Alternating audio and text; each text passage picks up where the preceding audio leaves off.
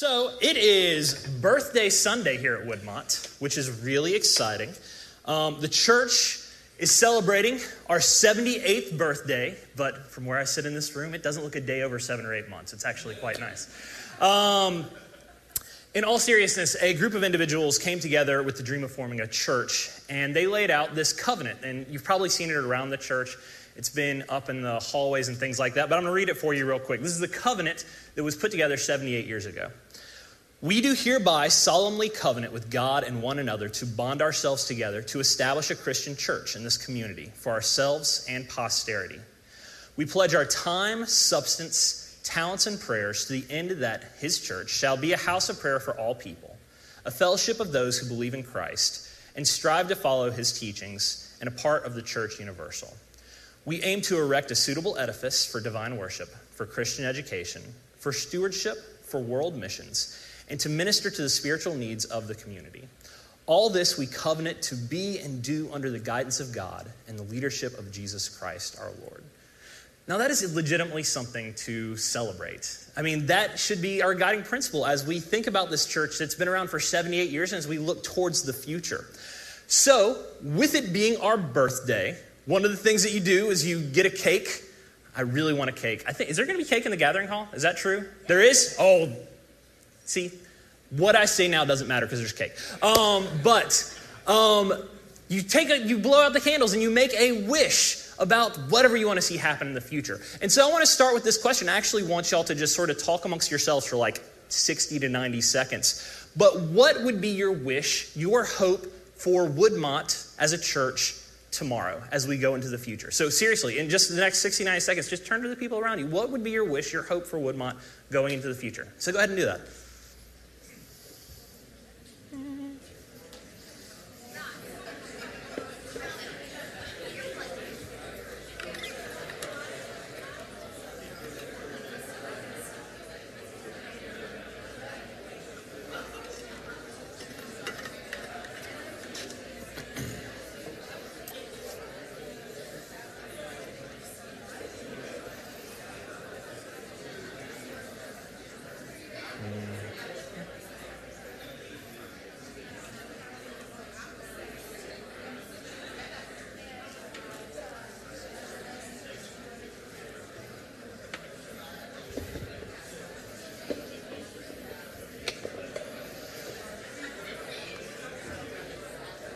All right, take about 10, 15 more seconds.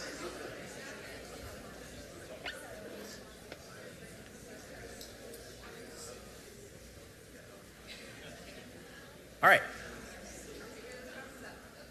Okay, so I think this is just an important question to ask as we go forward in the church. It's always important to ask, what do we want to be? What do we want to become? How do we want to be more like God wants us to be? And I think it's not just an important question for Woodmont, but it's an important question for, as the covenant puts it, the church universal, all Christians in the world. Because the church is not just confined to 3601 Hillsborough Pike. It's much bigger than that. To tweak a quote from the cinematic masterpiece Thor Ragnarok, the church is not a place, but a people. And the church is a people. The church, Woodmont Christian Church, is the people that are in this church as they go out into the community. And we are one community amongst many in this world. And so, what do we want the church, Woodmont and the Church Universal, to look like going forward? And so, what we're looking today is we're looking at this passage from Acts. We're going to look back. And we're not looking back in a way to idolize the past. I think that sometimes we do this thing where we look back at this golden age and we sort of sweep all the problems under the rug and we pretend like everything was fine back then. That's not what I'm suggesting here, but there's something in this passage about the spirit of the early church that I think would be good to animate us as we go forward. So, a little context for Acts 2, 42 through 47. Acts is written by Luke. And Luke wrote this passage to basically give a summary of what the early church was like. And in context, this took place right after the Feast of Pentecost, which is the birthday for the Church Universal. Jesus had been resurrected, and before he ascended to heaven, he told the disciples to wait in Jerusalem for the Spirit, the Comforter, the Guide, the Paraclete to come to them and show them what to do next. And so the disciples went back to Jerusalem, and they waited. And then at the Feast of Pentecost, thousands of people came to Jerusalem People from all over the world, lots of nations, nationalities, lots of languages came. And the Spirit came upon the followers of Jesus.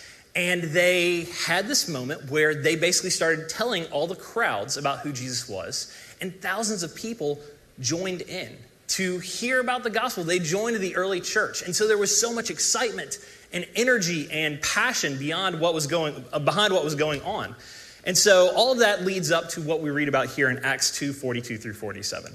And what I'm going to do in this sermon is I'm going to just take a little bit of time in each part of the passage. Think of Acts 2:42 through 47 as a house. And we are going to spend a little bit of time in each room and talk about what our dream is for the church going forward.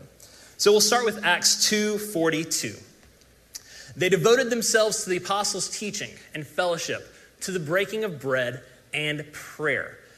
What word jumps out to you in that passage right there? Anybody? I'm actually asking you. You talk back. Huh? Bread? Hungry? All right. Yeah, communion, exactly. Okay, that's an interesting point because when it talks about fellowship, we're going to learn a little bit of Greek here. The Greek word used for that is koinonia, which is often translated as fellowship, but it also can be translated as communion or community in a lot of different ways. And so it's this idea of us coming together and being unified by one Spirit. Word that jumps out to me in that passage is the word devoted. You can't be devoted to something that you are indifferent about or have a mild like about. You can't be devoted to something that you're on the fence about. Devoted is this intense love for something. I'm from South Carolina originally, and when Clemson University started getting good at football, they had this rallying cry of all in. And you have to understand, they were kind of cult-like about all in. You would go on Facebook, and every other person I would see, they would have a graphic that said all in, all in, all in. They wanted you to know they were all in for the Clemson Tigers. And so when Clemson finally made the national championship, I made a graphic for my Facebook profile that said 9% in. They did not think it was funny. I was raised believing that we only pull for Clemson when they play the Russians. And so But there's something about that all in. When you are all in, you are not 9% in or even 75% in. You are 100% in. You are totally into something. And so the early church, they were totally devoted and loved the body of Christ that they were a part of. They were all in for that. Jesus tells us that where your treasure is, there your heart will be also. And so we look at the world and where our heart is, where the things that we care about, that speaks to what we're devoted to. That speaks to what we are all in about. So what were they devoted to? What were the early church all in about? The actions that Luke lists here, there are actually two things. He says that they were devoted to the teachings of the apostles and prayers, so they were devoted to God. And they were devoted to the breaking of bread and to fellowship. They were devoted to one another. And these women and men, they wanted to know more about God. They wanted to know more about Jesus. And so they did everything they could to learn about that. The apostles, they would have taught on the Old Testament scriptures, the Hebrew Bible. They would have taught on their experiences with Jesus and their encounters and teachings with Jesus. And so how does that translate for us as we look forward today to our devotion towards God?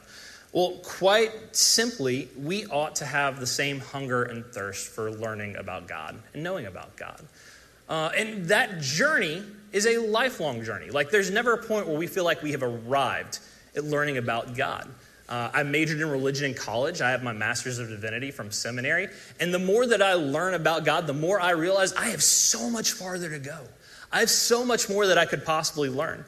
And so we have to realize that there are always going to be ways in which we can learn more about God and come more into God's community. We learn through Scripture, studying in our own. We learn in small group settings. And yeah, we learn here in church.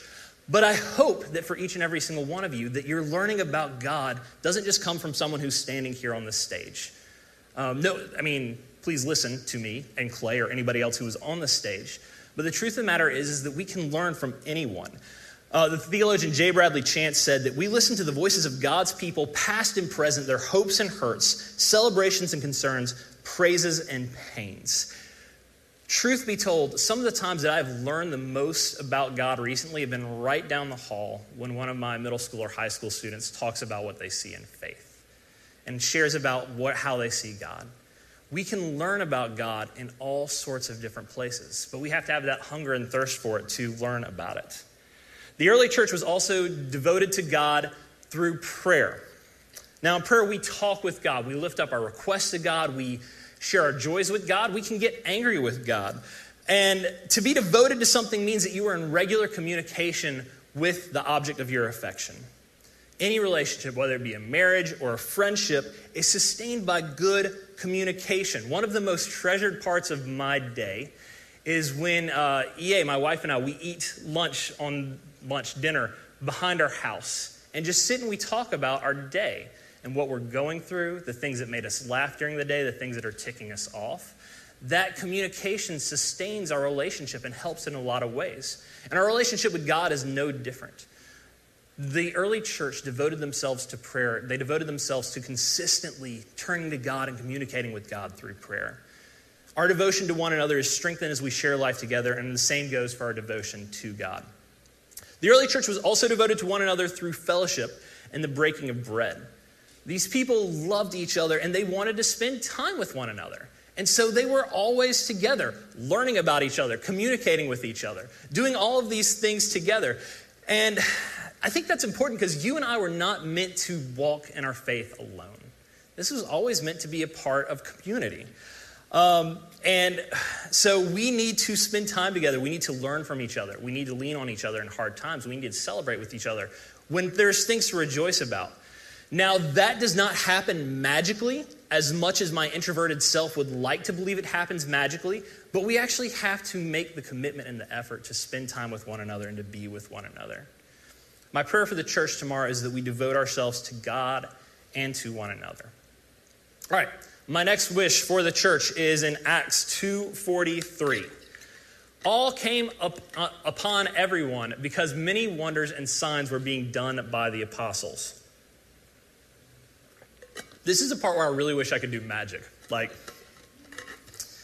we talk about wonders and signs, like, is this your card? Okay.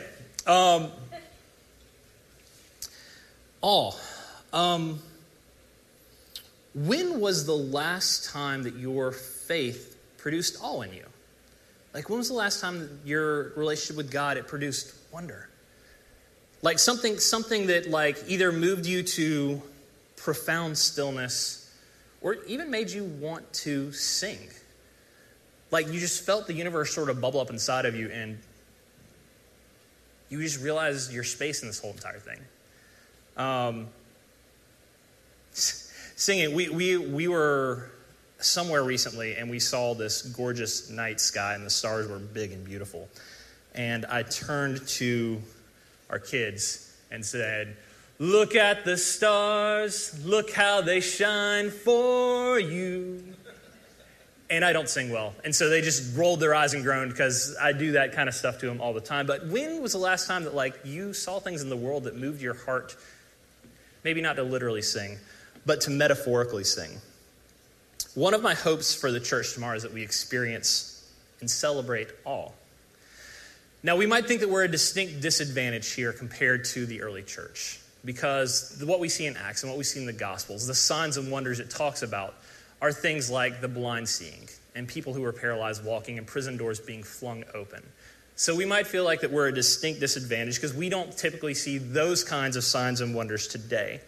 Yet we need to keep in mind that every good thing comes from God. Beauty, truth, kindness, love, generosity, all of these things come from God. And so maybe we need to stop defining signs and wonders so narrowly. Because love being shared among people is a sign. Someone finding healing and wholeness, that is a wonder. When individuals give of themselves, that is amazing. I mean, you can look at this church and you can look at what members have done at Fall Hamilton. You can look at the bonds that have been formed between people in this church and children in Guatemala through Unbound. You can look and see a friend reaching out to someone else, just bringing them a meal. Those are all signs and wonders. Those are all things from God that we can celebrate, and we can have them fill us with awe and wonder at what we see. In the midst of our trials and the everyday grinds of our lives, we sometimes forget that. Yet you and I are witnesses to amazing things. And it is my prayer that the church's eyes would be open to the signs and wonders, and that they would fill us with awe and gratitude. All right. Up next is Acts 2:44 through 45. All who believed were together and had all things in common. They would sell their possessions and goods and distribute the proceeds to all as any had need. This is where I might lose some people. So before we get to the part that sounds kind of like socialism, a word about commonality. So Luke says that all of these people had things in common. And what he's not saying is he's not saying that everybody was alike. The truth of the matter is the early church was very, very diverse. Like we said, in Pentecost, people came, they spoke different languages, they came from different cultures. And yet they had this commonality that he talks about. What was that commonality? Because if you look at the letters of the New Testament, you look at the epistles of the New Testament, you see that like this diversity, it actually caused some disagreements that they had to work through and they had to wrestle with and they had to understand.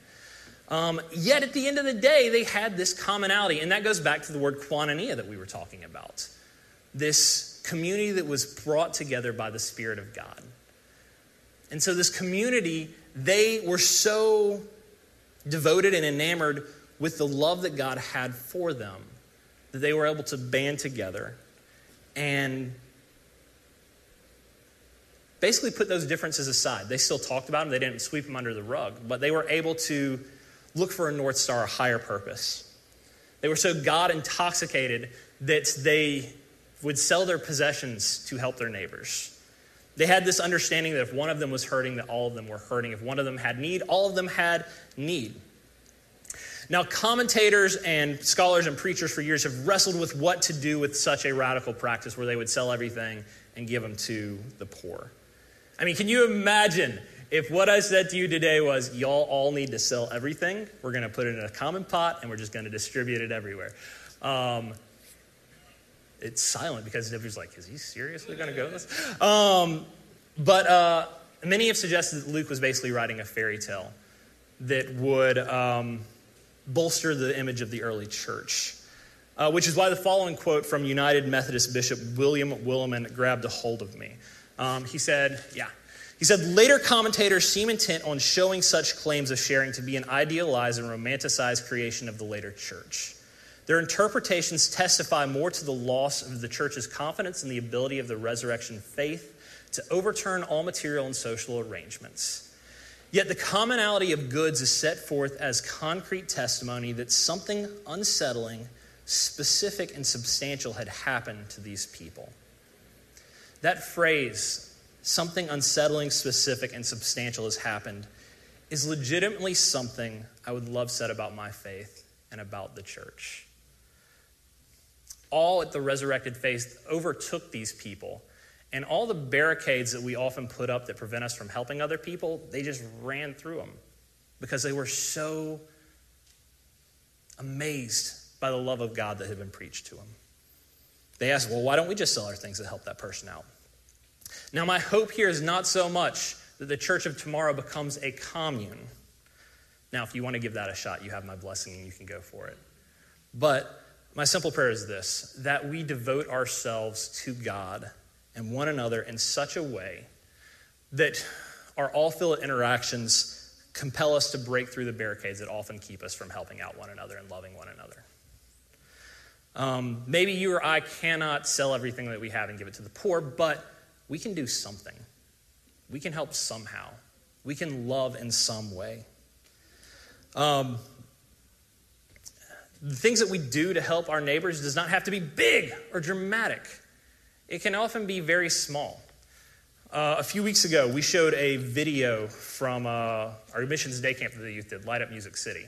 And in that, we had a song from a band called Jars of Clay. And its lyrics said, "May our days be filled with small rebellions, simple, brutal acts of kindness from us all." And so my prayer is that we as a church would live our lives committed to doing these small rebellions, these acts of kindness and love to other people. And that people would look at the church and know the church as a place where people cared about one another in a way that would really stand out in this world where selfishness often rules. Okay, last wish. Acts 2, 46 through 47. Day by day, as they spent much time together in the temple, they broke bread at home and ate their food with glad and generous hearts, praising God and having the goodwill of all people. And day by day, the Lord added to their number those who were being saved. I will break this one down quickly because it's fairly straightforward. First, they were meeting day by day. The church was not restricted to a day or a couple of hours a week. The church was every day. Now, of course, we hear that and we think, Chris, getting through Green Hills traffic to Woodmont 7 days a week seems like a bit of a stretch, and it is. I work here, and it is a super big stretch. But the good news that we see in this passage is that the church is not just every day, but it is everywhere. The early Christians, they were meeting in their houses. They were meeting in the temple. They were going everywhere. And this is not like a matter of us like saying, well, the golf course is my church, or having brunch is my church. It's not that kind of thing. But what was happening is that they were so devoted to God and they were so devoted to each other that like everywhere that they went, they saw as an opportunity to grow closer to God. Everywhere they went, they saw as an opportunity for something sacred and something holy and something beautiful. And so everything was spiritual. God helped their faith to be vibrant wherever they went, and every interaction can evoke the spirit of the church for them.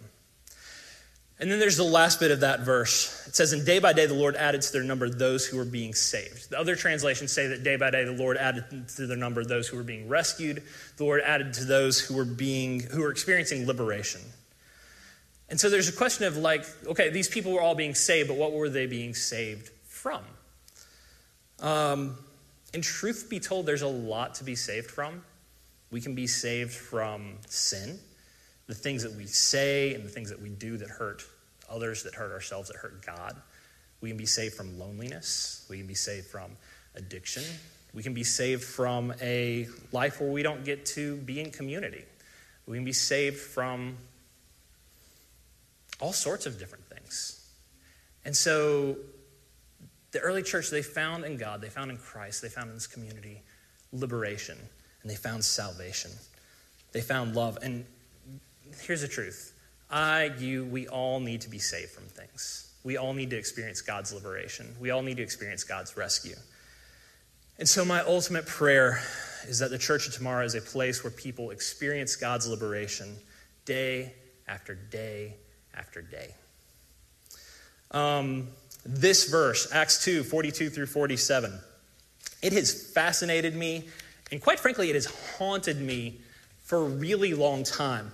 I remember when I first came across this verse when I was in college, and I look back at, do y'all do this? I look back at myself at college, and I simultaneously love that kid and am so deeply embarrassed by him. But I was very concerned about what was going to become of the church. And so I was like one of those people who would like very earnestly and with all sincerity and thinking they're very cutting edge say, like, dude, what if we like played U2 at church and just talked about the poor board? How much would that change everything? I'd be okay with us doing more U2 at church. But it's like, Chris, you sweet, sweet, innocent little dork. But this verse, Acts 2, 42 through 47, where it talked about the early church and it talked about how the awe of God filled these people and they were devoted to God and they were devoted to one another. And they lived in such a way that made everybody just sort of sit up and take notice and see that there was something there and something real about the Christian faith. Like, it was always something that was just, why can't we be like that? Why can't we do that? Because I know that the way the church, and I'm not talking about Woodmont particularly, but the way the church is in the popular imagination of this country, it's not that. It's often seen as something that's very territorial. It's often seen as something very small. And the truth of the matter is that what God gives us is something beautiful and vast and life-transforming. I talk to my students and they share with me like how a lot of their peers, they don't see the point of this Christian faith thing. And When you look at talking heads on the news or you look at how Christianity is in the popular imagination, I understand it. I get it. And quite honestly, it makes me really sad and it makes me really angry whenever I see someone take something as big and beautiful as God's love for all of us and makes it very small. And so my prayer for the church of tomorrow is not that we become a carbon copy of what we see in Acts. I don't think that's possible. They were another time, they were another culture, they were another place. But the spirit that we see here, a spirit in which they are so devoted to God and so devoted to one another and are so filled with awe that it completely turns upside down the way that they live. And that love is for God and for others is evident in everything they do. What if people saw that? What kind of difference would it make if we lived in a world where the church was something like this? That's my prayer for all of us, that we would experience God in such a way and that we would be filled with awe and filled with God's love and that it would change us and change the world around us.